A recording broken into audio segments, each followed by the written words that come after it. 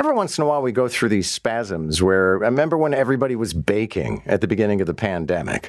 Well, pickleball is having its moment. After about 55 plus years on Earth, everybody seems to be preoccupied with pickleball. Here with more, NBC News Radio national correspondent Rory O'Neill. Good morning, Rory.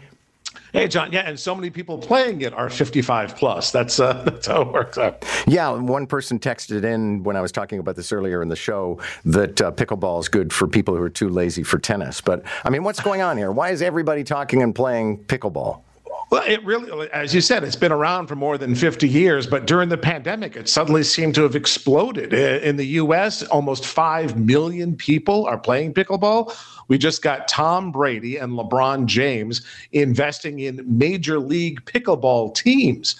So this will be a tour of pickleball competition involving, I think they're going to get up to 16 different competitive teams. And it's spreading in retirement communities and in high schools. So the whole broad range of the spectrum is out there playing. Some games are friendly. Some games are a bit more intense. But now a lot more money's on the line. Again, with these high-profile investors, keep in mind, they sold about $150 million worth of pickleball gear last year. That's a number that's expected to double. And now those athletic makers are getting in on this too. Okay, so for somebody who's never seen a pickleball game, what does it look like? By my eyes, go ahead. It's kind of a cross between tennis and badminton, maybe sort of a ping pong vibe to it as well, using essentially a wiffle ball, but it all takes place on a court that's much smaller than a tennis court. Just imagine where the service box is in a tennis court and the net, it's just about that size.